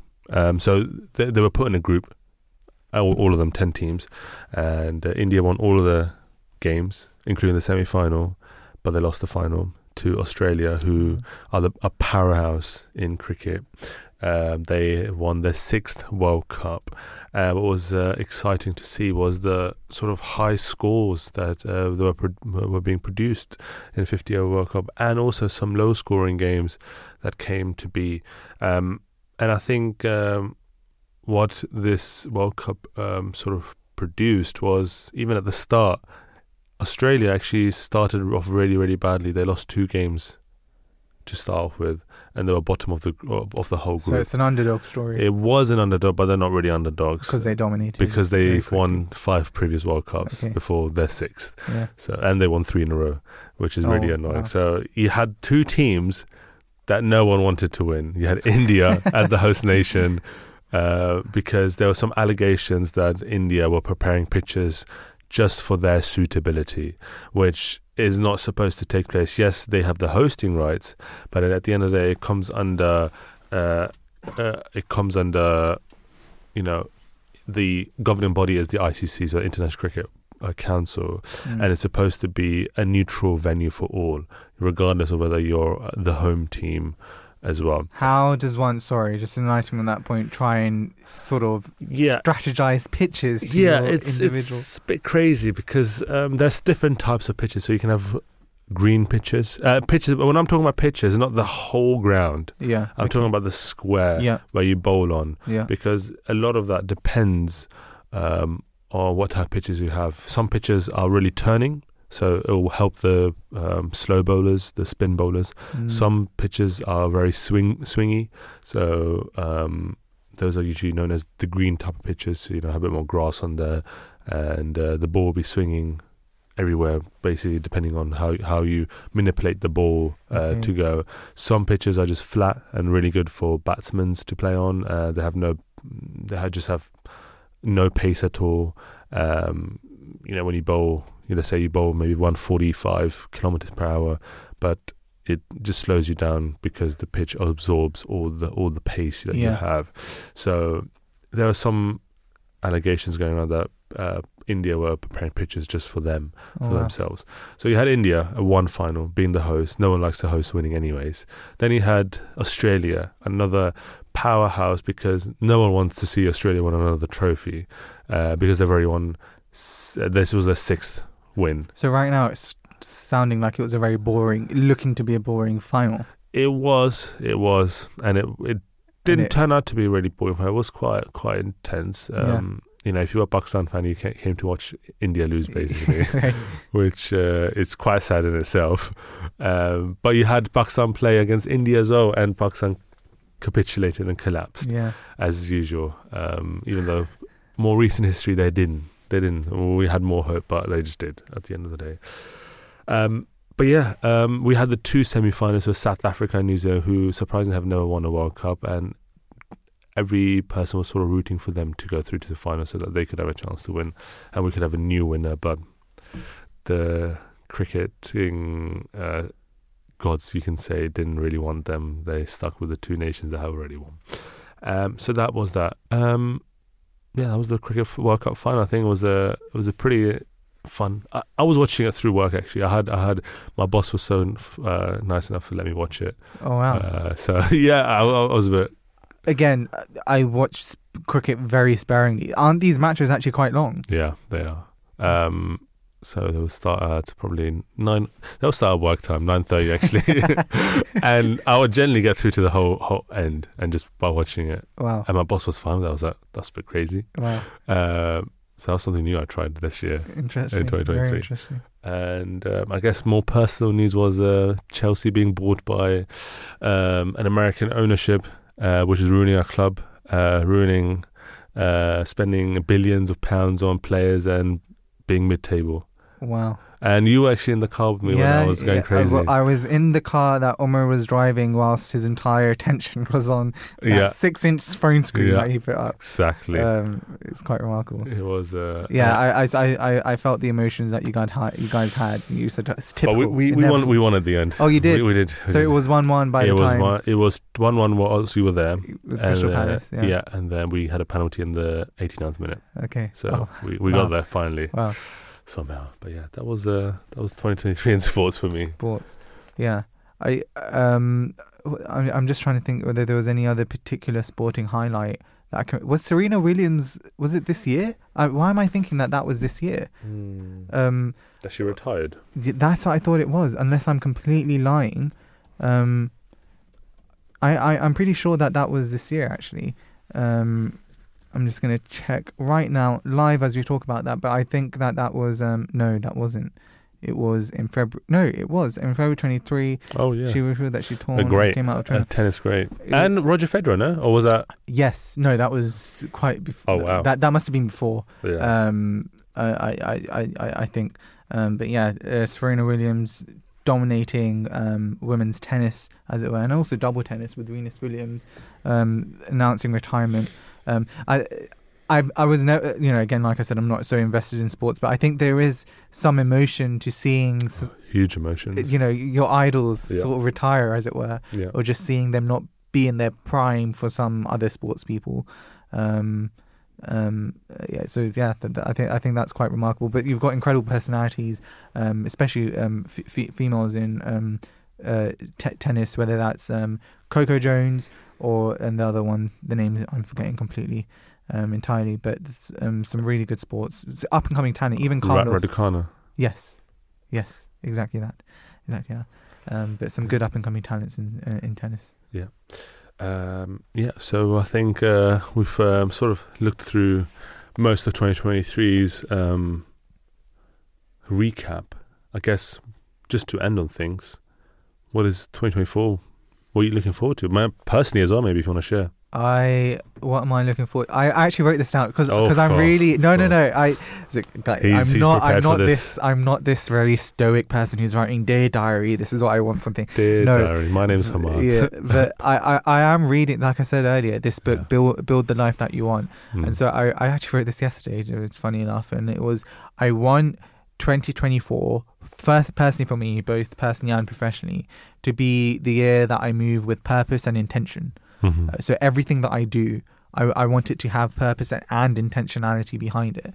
A lot of people might recognize themselves in the people pleaser sort of category, whether it's professionally, you're overextending yourself into tasks and projects that you're not necessarily, even being remunerated, and being paid to do, but you think it's good. Or it's whether you're holding back on certain things or whatever else. If you have the purpose and intention, I think go for it. Otherwise, I'm leaving behind any decisions that are purposeless and without intention. That's my hope. As it were. Purpose and intent for 2024. Yeah, but I'm not sure whether you clearly haven't thought about it. I have not thought. My boss actually asked before she went on annual leave, what are you looking for 2024? I said, well, more higher salary. Yeah, but yeah, exactly. But I told her more, not in a blunt way. But yeah, 2024. Yeah, something. I actually haven't thought of it, but I just hope 2024. As the world keeps moving away from friendship and stability and and more towards insurrection to each other's lives. We hope we'll come closer to the God that we all recognize, even if it has different names. We'll come together closest more people as well, and that we start realizing that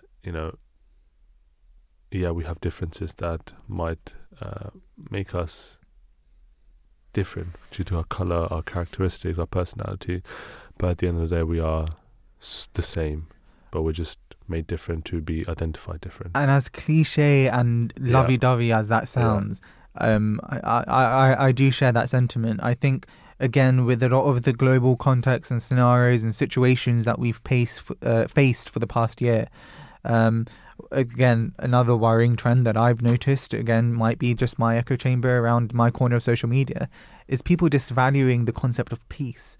They're saying, but peace is a consequence of liberation. Peace is a consequence of good justice systems. Peace is so don't ask of us to be peace and peaceful, because that's a passive thing.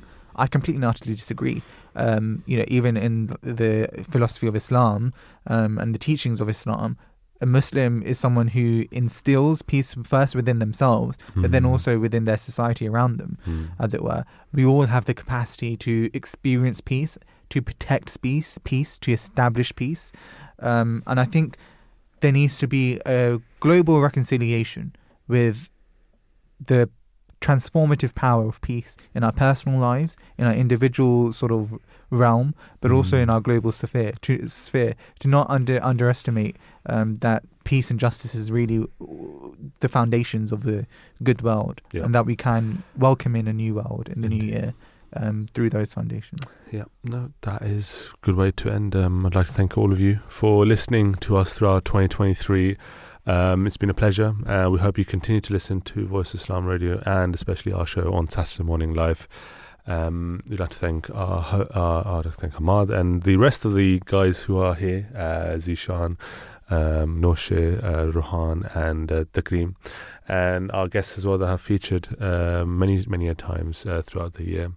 We hope and pray that 2024 becomes a hope for good and sunshine and a lot of smiles for all of you in your personal life and professional life. We of course like to thank our producer as well, who's allowed to do us the show, and the tech team as well, who are always there with us. So always shout out to the tech team. Again, 2024 we'll be back again. Our team will be back again in 4 weeks' time, hopefully, and we'll be ready to present to you again. But in the meantime, enjoy the last few hours of 2023, and I wish you all a happy new year, a prosperous new year, and a smiling new year, I guess. And Assalamu alaikum wa rahmatullahi wa barakatuh. May peace and blessings of Allah be upon you all.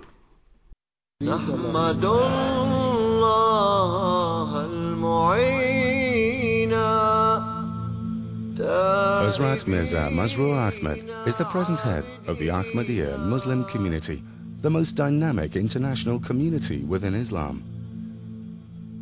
The community was established by Hazrat Mirza Ghulam Ahmad in Qadian, a small and remote village in India. He claimed to be the expected reformer of the latter days, the one awaited by all major world religions. Founded in 1889, the community has continued to spread throughout the world, flourishing under caliphate, the system of spiritual leadership established after the demise of the holy founder. The current successor of this movement, Hazrat Mirza Masroor Ahmad, continues the work of the holy founder to revive the spiritual and moral state of mankind. The movement embodies the benevolent message of Islam in its pristine purity, a movement that preaches peace, universal brotherhood, and submission to the will of God. Ahmadi Muslims have earned the distinction and reputation of being a law-abiding and peaceful community. Within a century, the movement has reached all the corners of the earth and has been recognized and praised by the global community. Your faith is dedicated to serving the society that you live in, and from what I've seen, heard and experienced from mainstream charities, schools and churches, your faith and community have contributed in significant ways. I have personally experienced and heard that you have raised tens of thousands of pounds on sponsored walks for children, older people and people with disabilities. You have dedicated yourselves to charitable social projects, and most significantly of all, you have not distinguished between faiths, ethnicities or communities.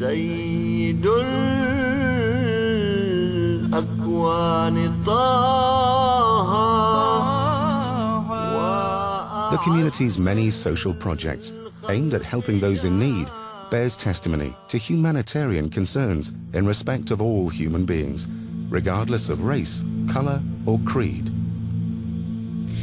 The Ahmadiyyan community have an extraordinary reputation abroad for charitable work in Africa, India, Bosnia and Indonesia, amongst other places.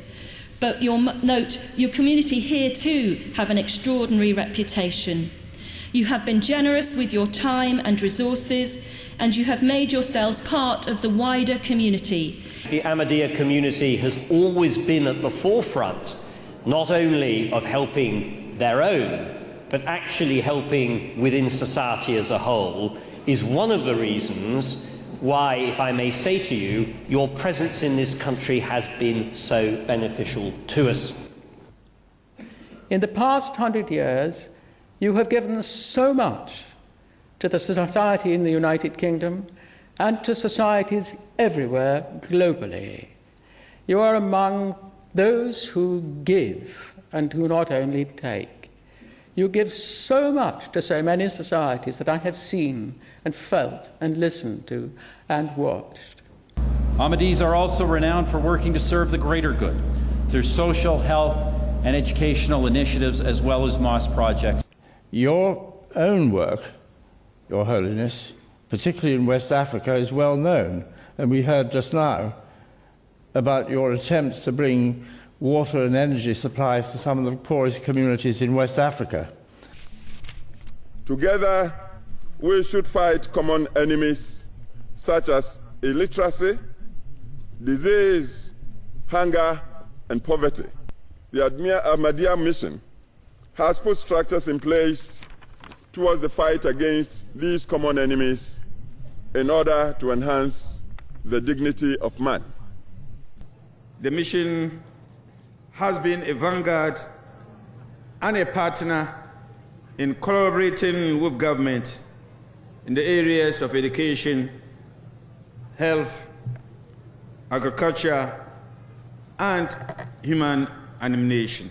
The Ahmadiyya community, the mission in Sierra Leone, really they've made a pivotal contribution to the education in our country. You just have to look around wherever you are. And I have to say, Your Holiness, that I was touched by the way in which your predecessor as spiritual leader instructed your community, the Ahmadiyya community, to befriend and look after those suffering as a result of the Bosnian conflict, and I was very impressed by that.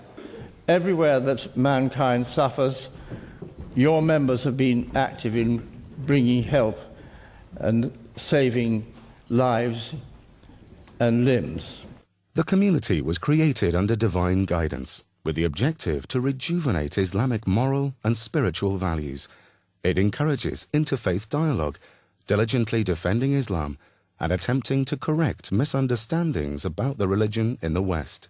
I very much welcome this opportunity of paying tribute to the wonderful work which has been done by the Ahmadiyya community towards the objective which we're seeking to promote this evening of achieving peace through understanding and tolerance. The Ahmadiyya community are doing a tremendous job in building bridges between the different communities in our country between different ethnic, linguistic and religious groups up and down the country. And I also know that they have a wonderful record in other parts of the world. I'd like to start by saying just how important the work of the Ahmadiyya community is. It deepens others' understanding of your own faith, and it gives a voice to those who are marginalised in their own societies. Now, what has so impressed me as I have come to understand more about the Ahmadiyya faith is your remarkable commitment to interfaith dialogue, your commitment to the principle of non-compulsion in religion, and your commitment to peace and tolerance. You, the Ahmadis, stand as a beacon in your strong belief that we must find the answers to these debates through open, thoughtful, and gentle discussion. And you are also a beacon because you show us that we must find the answers to these debates through practical action. The Ahmadiyya Mission is one religious organization in Ghana which has demonstrated ample tolerance in terms of its preparedness to cooperate with all other religious bodies, Muslim and Christian alike. How good you have been to our community, the community that you found here. Today you reflect so many professions, so many different walks of life. You uphold all the virtues and the vigorous ethics that your faith has given you from birth. At this pivotal point in international relations, many questions and concerns have been raised concerning the doctrines of Islam. Most have incorrectly interpreted Islam as endorsing violence and terrorism. The Ahmadiyya community has always demonstrated the spirit of tolerance, goodwill, and true brotherhood. It advocates peace, love, and understanding among followers of different faiths. It firmly believes in and acts upon Quranic teachings. It strongly rejects violence and terrorism in any form and for any reason. The movement offers a clear presentation of Islamic wisdom, philosophy, morals, and spirituality, as derived from the Holy Quran and the practice of the Holy Prophet of Islam, Muhammad. Peace and blessings of Allah be on him. For me, as a student of Islam for now almost 30 years, I am constantly amazed by the depth of service that is certainly represented by this community and tradition, by the depth of tolerance and the constant searching for what it means to be human. To be of human means to be of service. And I think this is so dramatically represented by the message of this community. La ilaha illallah Muhammadur Rasulullah. So for me in my life, what I did was I said to it came to a point in my life where I said, I need spirituality. Right. I need to know about, there must be more to life than just working, getting up in the morning, going to work at 9 o'clock, coming home at 5 o'clock, going to bed, waking up the next day, and doing the same thing over and over again. There must be more to life than just eating food and taking pleasure from a meal. Sure. There must be more to life than drinking a latte and taking pleasure in a latte. Yeah. And all of these thoughts take you towards spirituality. Sure. And when you know spirituality, that is to come to Allah. So that was how it started. But then what really, practically for me, what happened was, I said to the various friends that I had at the time, I believe in, I want to know about God, whether or not God exists. What would you advise me? So I spoke to a Christian, I spoke to a Buddhist, I spoke to a Muslim, I spoke to a Hindu a little bit, and also to an Ahmadi Muslim as well. Right. And they all gave me the same advice. They all said, Allah, we believe in God, we pray, and God answers prayers. Sure. So what was very nice is all the different religions essentially gave the same advice. Right. When I did that, then when I prayed, then Allah answered my prayers. Right. And I prayed for the first time genuinely from my heart. And Allah says that whenever the supplicant prays to Him, then He answers those prayers. Yeah. And Allah, by the grace of Allah Almighty, then He answered my prayers, and I believed in Him for the first time. And from there I continued those conversations, and I said to the Christian, what do you believe? I said to the Muslim, what do you believe? And to the Hindu the same, and to the Ahmadi Muslim.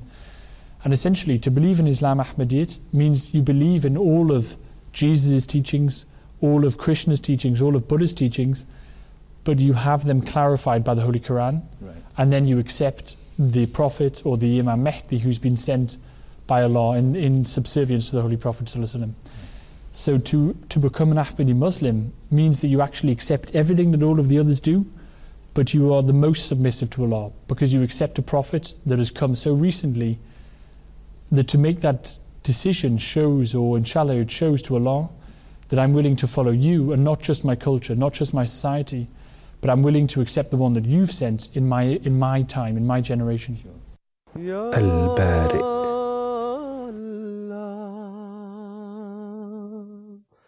The Maker, the one who plans, determines, and brings into being. O Maker of the heavens and the earth, thou art my protector in this world and the hereafter.